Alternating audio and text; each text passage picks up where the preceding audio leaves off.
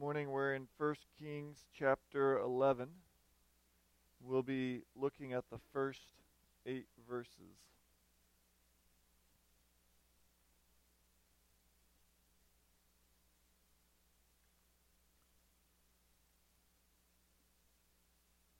First Kings 11, beginning in verse 1, God's word says, "Now King Solomon loved many foreign women, along with the daughter of Pharaoh, Moabite, Ammonite, Edomite, Sidonian, and Hittite women, from the nations concerning which the Lord had said to the people of Israel, You shall not enter into marriage with them, neither shall they with you, for surely they will turn away your heart after their gods."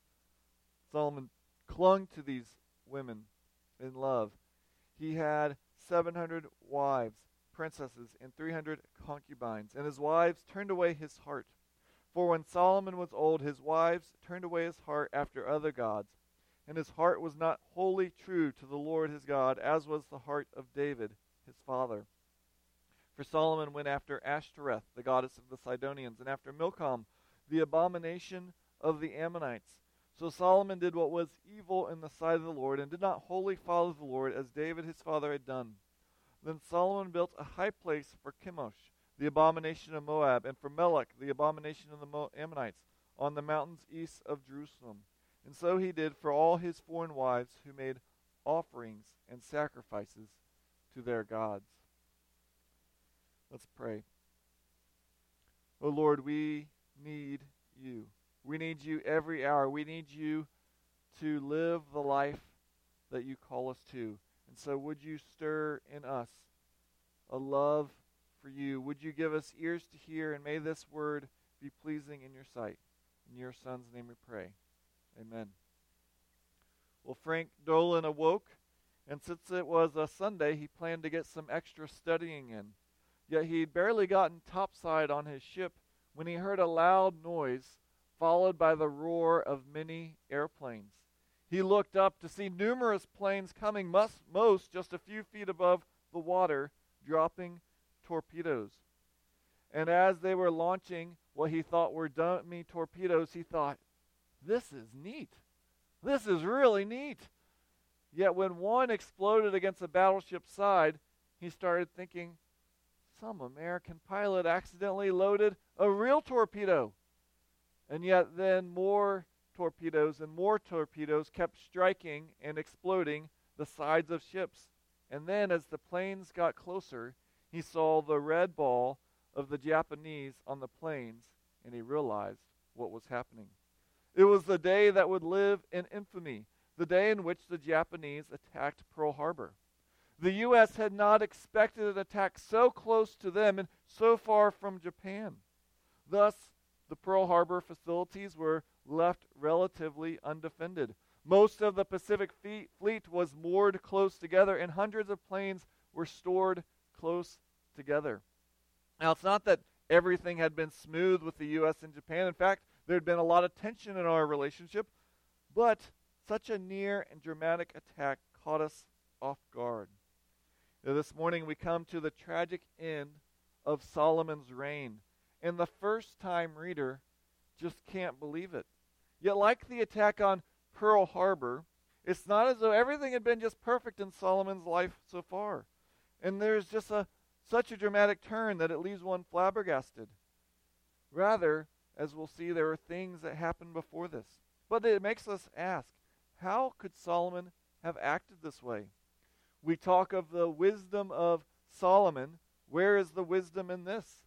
And as we answer these questions, we will see that this story serves as a serious warning to consider our own lives and vigilantly fight sin.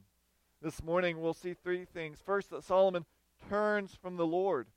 Then Solomon's prior troubling roots. And then lastly, Solomon's turning from wisdom. But first, in these verses 1 through 8, we read of him turning from the Lord. And his life had been gone so well. In the middle, it was a little troubling, concerning, and then at the end, it completely comes off the rails. And as is often the case, it was not because Solomon woke up one day and said, you know what, I'm not going to serve God anymore. But rather, what he loved most led him to stop serving God. In this case, Solomon loved many foreign wives. It's interesting that in 1 Kings, the author only twice mentions what Solomon loved. At the beginning of his reign in chapter 3, it rejoicingly said that Solomon loved the Lord, walking in the statutes of David his father. It was a wonderful beginning that led to many years of peace, prosperity, and blessing to Solomon and the nation. Yet though the front bookend of his reign was the love of the Lord, sadly the ending bookend of his reign was 11:1. Solomon loved many foreign women. And it wasn't just any foreign women, it was the ones that Exodus 34 specifically told them not to marry from. Now we need to be clear, the issue was not interracial marriage. Moses married Zipporah, who was from Midian. Ruth, a Moabite, married Boaz, who then became the grandparents of David, Solomon, even of Jesus. The issue is not interracial marriage, it's interfaith marriage. God had warned them in Deuteronomy 7, as it's talked about here, that if they marry with someone who does not follow the Lord, they will lead them to not follow the Lord. And we still have the same command upon us. Paul says in 2 Corinthians 6:14, "Do not be unequally yoked with unbelievers. For what partnership has righteousness with lawlessness? Or what fellowship has light with darkness?" Now, 1 Corinthians 7 is clear. If you're a believer and you're already married, well, you should stay in your marriage if possible. You should seek to bless their life by living out a godly life.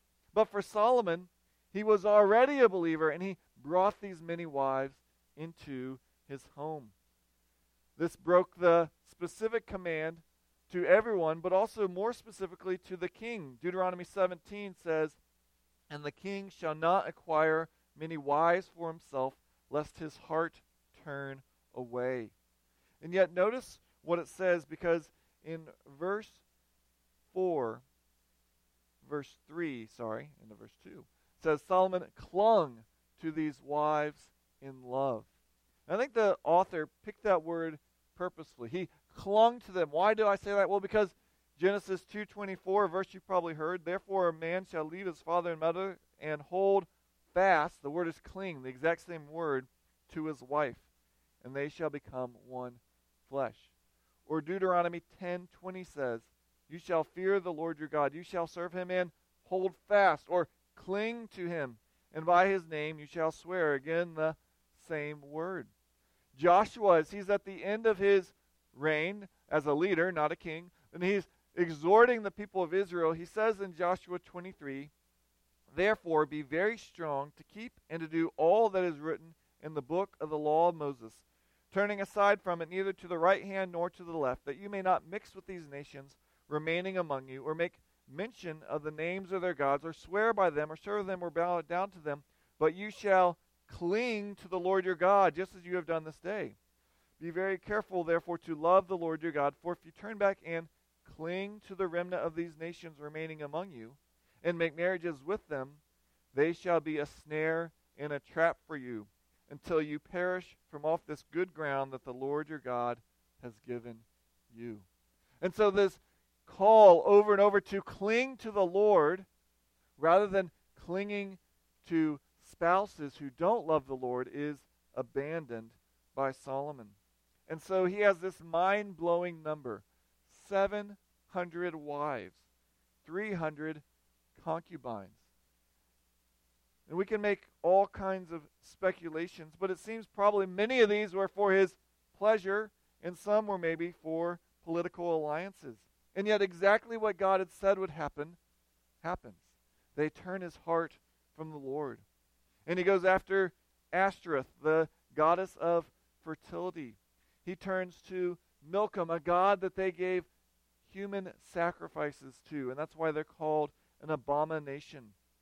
And though many times we're not told in stories what God thinks of their actions, here it is very clear. Verse 6, we're told, "So Solomon did what was evil in the sight of the Lord." There's no guessing what God thinks of his actions.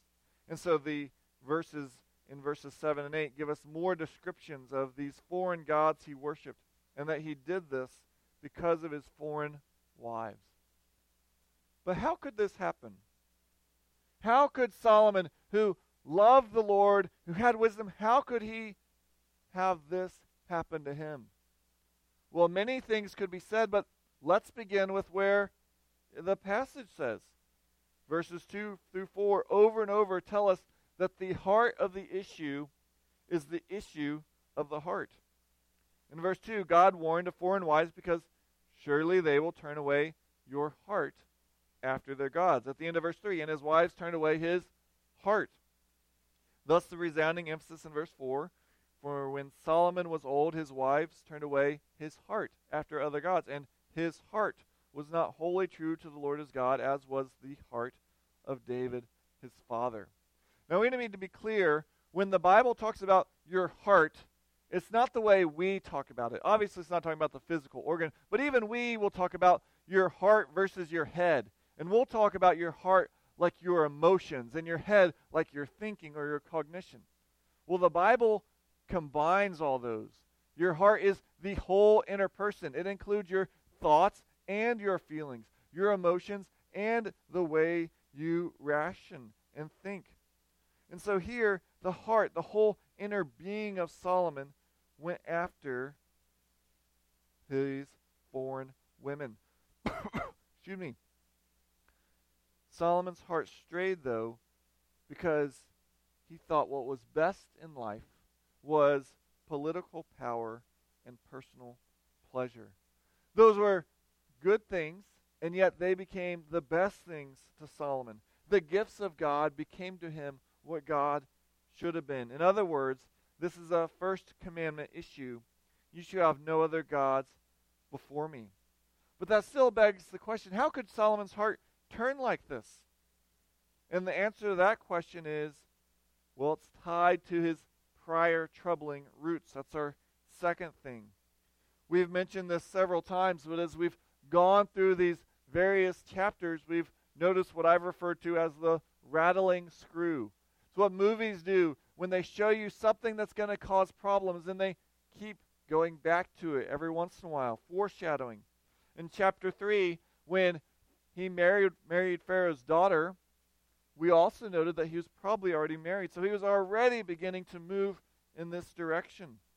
In chapter 4, when it noted his 40,000 stalls for horses and chariots and 12,000 horsemen, we noted that Deuteronomy 17 warned the kings not to acquire many horses. In chapter 7, verse 1, Solomon is told that his building his own house took 6 more years than building the house for the Lord. And the author again didn't say, and this was wrong, but the way he wrote it hinted that the screw was jiggling.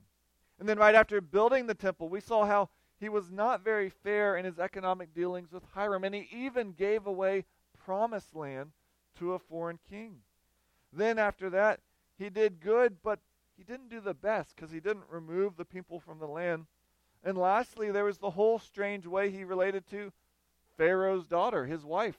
He built her a house by the temple, but then when it was all finished, he said, you're not holy enough to live here.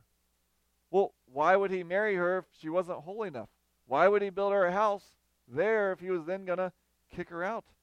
And all of this was pointing to the fact that though Solomon's major turning point does come here in chapter 11, there were many things before that that led him to this. The first signs and symptoms were well before this.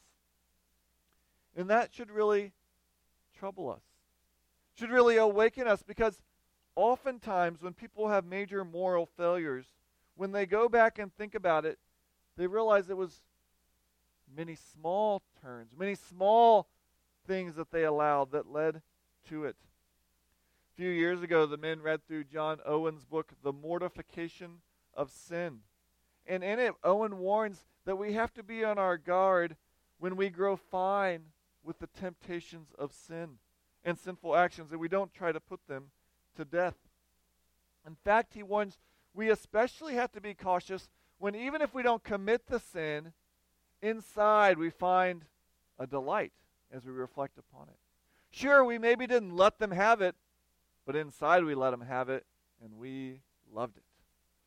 Sure, maybe we didn't go out and go do that thing, but in our mind we lingered over it and thought, that sure would be nice if I did. And this is the exact opposite of what we're told to think. We're told to think, well, it's okay if you're only looking and you're not touching. It's only a thought. I didn't do it. And yet the Bible is warning us that what begins in the heart eventually leads to your actions.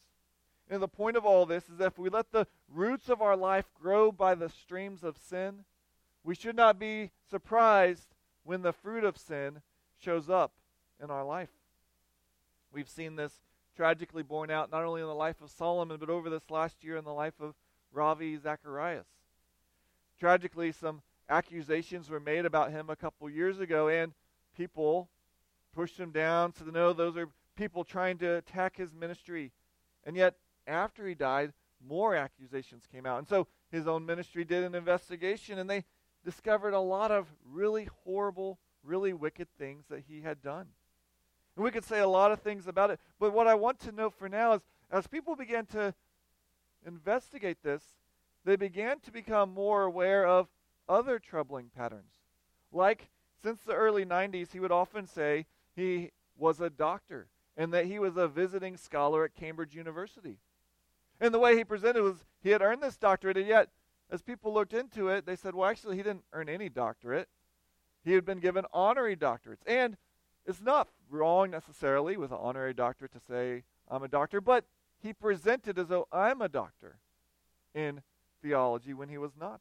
And he was confronted on this on times and would still leave up this impression that he was an honorary doctor. Or he was a visiting scholar at Cambridge University, when in fact he had gone to Ridley College, which is in the town of Cambridge, and was able, because of the joint relationship, to take a few classes there. It would be like going to Vernon College and, because of a relationship, taking a class at MSU and going, well, I'm going to graduate from MSU. Well, actually, you're not. You're going to Vernon College, and you have a relationship. And the point is, when people would point this out, it was always no big deal, no issue. And the point there is, when we grow comfortable with one sin, we then can be comfortable with another one, and then another one, and then another one. And now my point is not that we're all going to turn into Solomon or Ravi Zacharias. They did wicked things, hopefully beyond the scope of what we would ever do per se. But the point is to say for both of them, there was patterns of sin that then led to deeper and more horrific sins. Thus, we have to be honest with ourselves and the real battle that is inside of us. I don't know what y'all think about pastors, but I've been here 5 years. I'd love to be here at least another 25 years. Things may change, but my goal is to have a long pastorate. But there's a part of me that doesn't care one bit about 25 years. It cares about the next 25 seconds or the next 25 minutes. And am I going to have fun in this?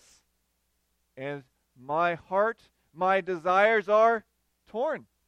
Part of me goes, I want to be faithful to the day I die. And there's another part of me that goes, will this make me happy in the next 25 minutes? And we are torn individuals, that we have desires that are wanting to destroy us. And that's why John Owen writes, be killing sin, or it will be killing you. Or the Apostle Paul says, Romans 8:13, for if you live according to the flesh, you will die. But if you live according to the Spirit, if by the Spirit you put to death the deeds of the body, you will live. So don't be fine with less sin. Well, I'm not sinning as much as I used to. Or don't be fine with replacements of sin if you then are doing another sin. I began by telling of Pearl Harbor, and sometimes we understate the history, or we overemphasize the surprise nature of Japan's attack as though we were all just living in peace and harmony, and whoa, they attacked us. We didn't know that was coming. Well, in fact, we were planning for an attack. We were already ramping up and had ramped up our building of ships. The difference was we were planning for an attack in the Pacific Islands closer to Australia. We thought, oh, Hawaii's too far away. They'll never come here. And yet, though they had concerns about Japan, though we had concerns about Japan, even the day of, warning signs did not cause us to take action. For example, at 3:42 a.m., the USS Condor spied a periscope from a submarine not far from Pearl Harbor. Right before dawn, another ship also spied a submarine near Pearl Harbor. A U.S. destroyer approached a submarine at 6:45 a.m., and that's a little bit of an hour before the attack, and they actually attacked it with depth charges and destroyed it. This was reported, and no big deal. It wasn't just in the sea, though, that we had warnings. From the air at 7 a.m., a U.S. mobile radar station saw a large blip that was heading toward the island. And when they called the main island, they said, oh, it's probably just American B-17s. Don't worry about it. If the signs of danger by sea and by land had been taken seriously, the damage would have been less severe. And so the question for us is, what do we do with the blimps on our sin radar? When we have thoughts that should alarm us, do we brush it off? Do we delight in them? Or do we seek to put them to death? When we blow up in anger or have low-level irritability, do we get concerned, or we just brush aside, oh, I'm just tired. Sorry, it's been a long day. Or do we get concerned about the indwelling sin? When you find that your mind can somehow twist almost any comment into a sexual joke, do you go, ooh, what's going on inside me? Or do you internally chuckle and just glad you didn't say it out loud? Worst of all, do we even say, I'm tired of seeing the blips on the radar. Flip, I'm not going to pay attention to that anymore. Are we okay with sin? And we can't be fine with the blips on the radar because they are warnings of a greater danger that will come if you don't fight them. So what about Solomon, though? He's the wisest man. How could he do something when he was so wise? Well, that leads to our last point, Solomon's turning from wisdom. We noted that Solomon's heart had turned, but he himself had said in Proverbs 4:23, keep your heart with all vigilance, for from it flow the springs of life. Yet the issue of what ultimately keeps us holy and keeps us from sin is not wisdom, it's worship. What keeps us from sin, what drives our actions is not only what we know, it's what we love. That's what drives us. If I, as a person, love my body image, if my body image is the most important thing, then my emotions will be driven by my body image. And when I look in the mirror and I see a body I like, then I'm elated. If I eat something that I feel like I shouldn't, then I'm crushed because I feel guilty because I'm going to destroy my body image. And what you love will drive your actions. It will drive that person fanatically to the gym. If I love control, then I become irritable and grouchy when the day doesn't go as I want. And I'm on cloud 9 when everything goes just the way I'd planned my day to go. And I could go through various things, but the point is, what we love drives our actions, not only what we know. You can go to the body image lover and say, this is dumb. Why are you so upset that you ate an extra cookie? It's not a big deal. It's how many calories? 1 cookie. And yet, because they love their body image, it crushes them. Or I can go to the person who's grouchy, me, and say, hey, who cares that you lost 30 minutes because this happened? God's in control. But if I love my way, then it's not just what's up here, it's what's going on, and as the Bible talks about, our heart, what we love, what we want, what we think we need for life to be perfect. And thus the issue was not Solomon's lack of wisdom or education, but rather his lack of love for God, that he didn't continue to fight for love for God. And again, the core issue for Solomon was, and for every person, is what truly has a hold on us. What in your heart of hearts do you think, I have to have this to have a good life? And whatever that is, that will drive your actions. This is interesting when you think about it, because this really stands in stark contrast to what we're told. We're told, you know what we need to do to fix our society is more education. You know, the sexual immorality, if we just have more sexual education, that'll fix everything. Well, no one in the world has ever more education than Solomon. He was the smartest man who ever lived. Education does not fix our problems. Some people think, well, the problem is finances. They wouldn't act that way if they had enough money. Solomon was the wealthiest man, almost the wealthiest man who's ever lived. Our sin doesn't come because we're lacking resources or, well, environment. That's why people lead really horrible lives. If they had better homes or if they had better peer groups, then they wouldn't act so bad. Over and over, this passage mentions he was not true the way his father was. Now, yes, was their family have some issues? Yes, we can note those, but ultimately, he had a great family, and yet he still went astray. What is needed for a life that honors God is a heart that loves God. Not just the right amount of education, though education's good. Not the right amount of money, though money's good. Not the right peers, though that is good. What you need is a heart that loves God. And so we have to be alert to that in our own life, and even as we parent, as we counsel. Ted Tripp, in his book, Shepherding a Child's Heart, says, "We often pander to our children's desires and wishes. We teach them to find their soul's delight in going places and doing things. We attempt to satisfy their lust for excitement. We fill their young lives with distractions from God. We give them material things and take delight in their delight of possessions. Then we hope that somewhere down the line, they'll come to see that a life worth living is found only in knowing and serving God." Many of you have probably seen trees that are growing at an angle. Well, once they're mature, it's not going to move. If you lean a tree a certain way, when it's mature, you can't then expect it to grow the other way. If you're always leading yourself, leading your children, leading those who love to find their greatest happiness in stuff, they're not going to wake up one day and go, it's all about God. You know, I was never taught that, but it's all about God. And so we have to be careful with others and with ourselves. What are we saying life is about?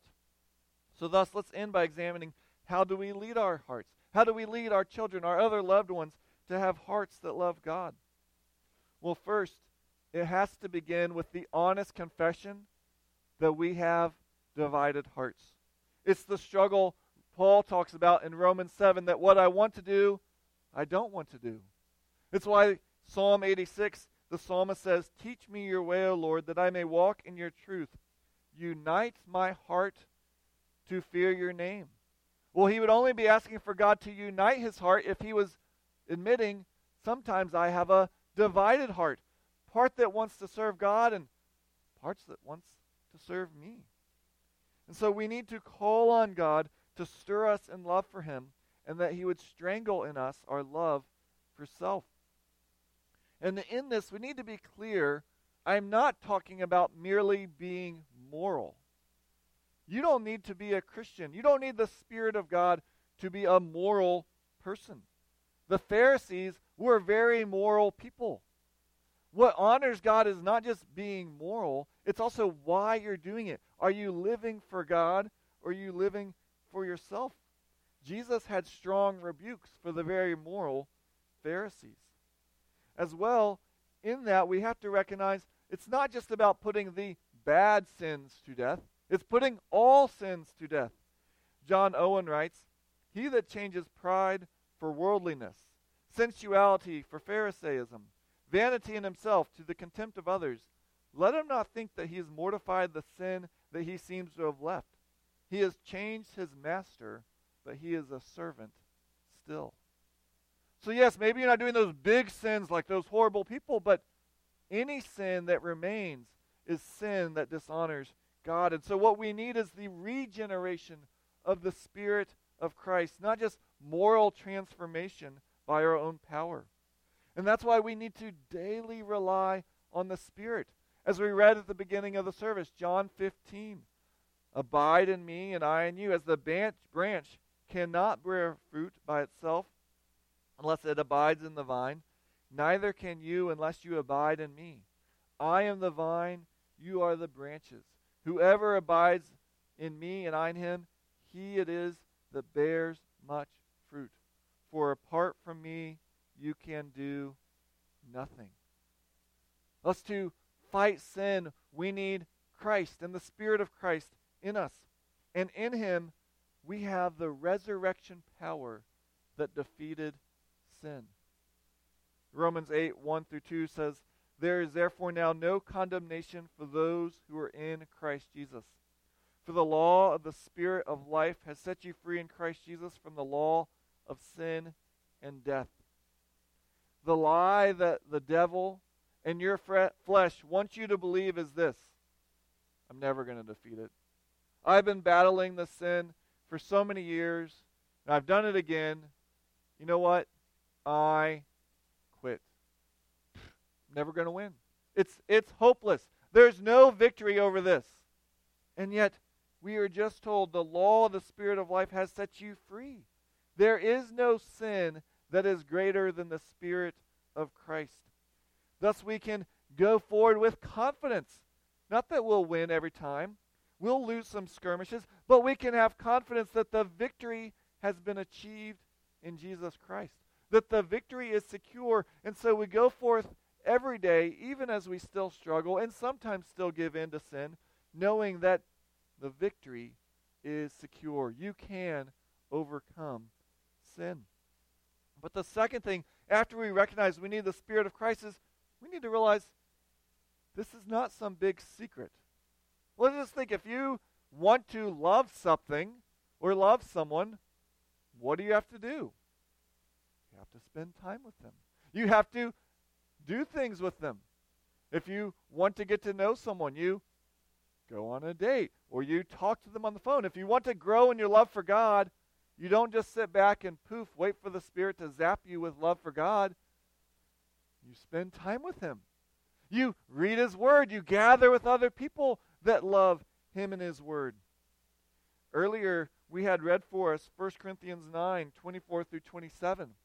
And in it, Paul says, I've been preaching to others, but I have to watch out that I am not disqualified. And then he talks about in his own life how he fights. And he uses all these athletic metaphors of how he keeps his body under self-control so that he might win the race, that he might have the prize. In other words, he disciplines himself. Like athletes, sometimes we need to say no to some things, even some good things, because we want to say yes to some better things, things that are far greater. And so is what you spend your free time on helping you run the race better to love Christ more?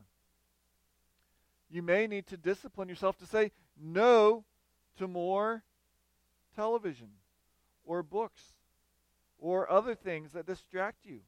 Now, I'm not saying you should only read Christian books. You should only pray and read your Bible. But we need to be honest. Are the things I'm doing a distraction or a help?